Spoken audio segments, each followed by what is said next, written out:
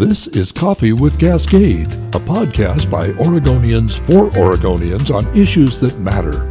Hosted by Cascade Policy Institute.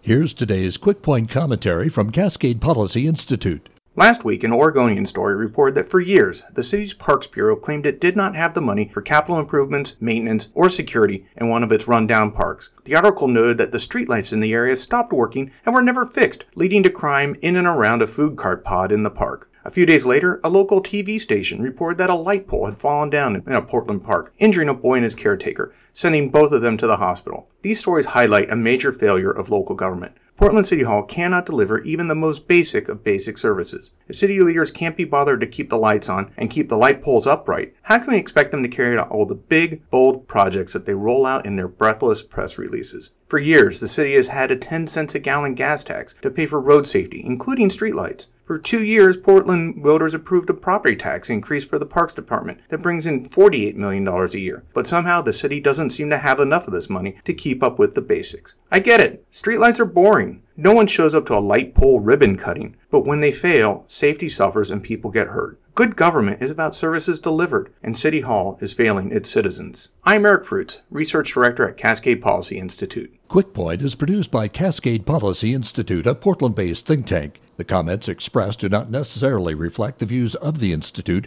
this station, or its sponsors. Quick Point commentaries can be read at www.cascadepolicy.org.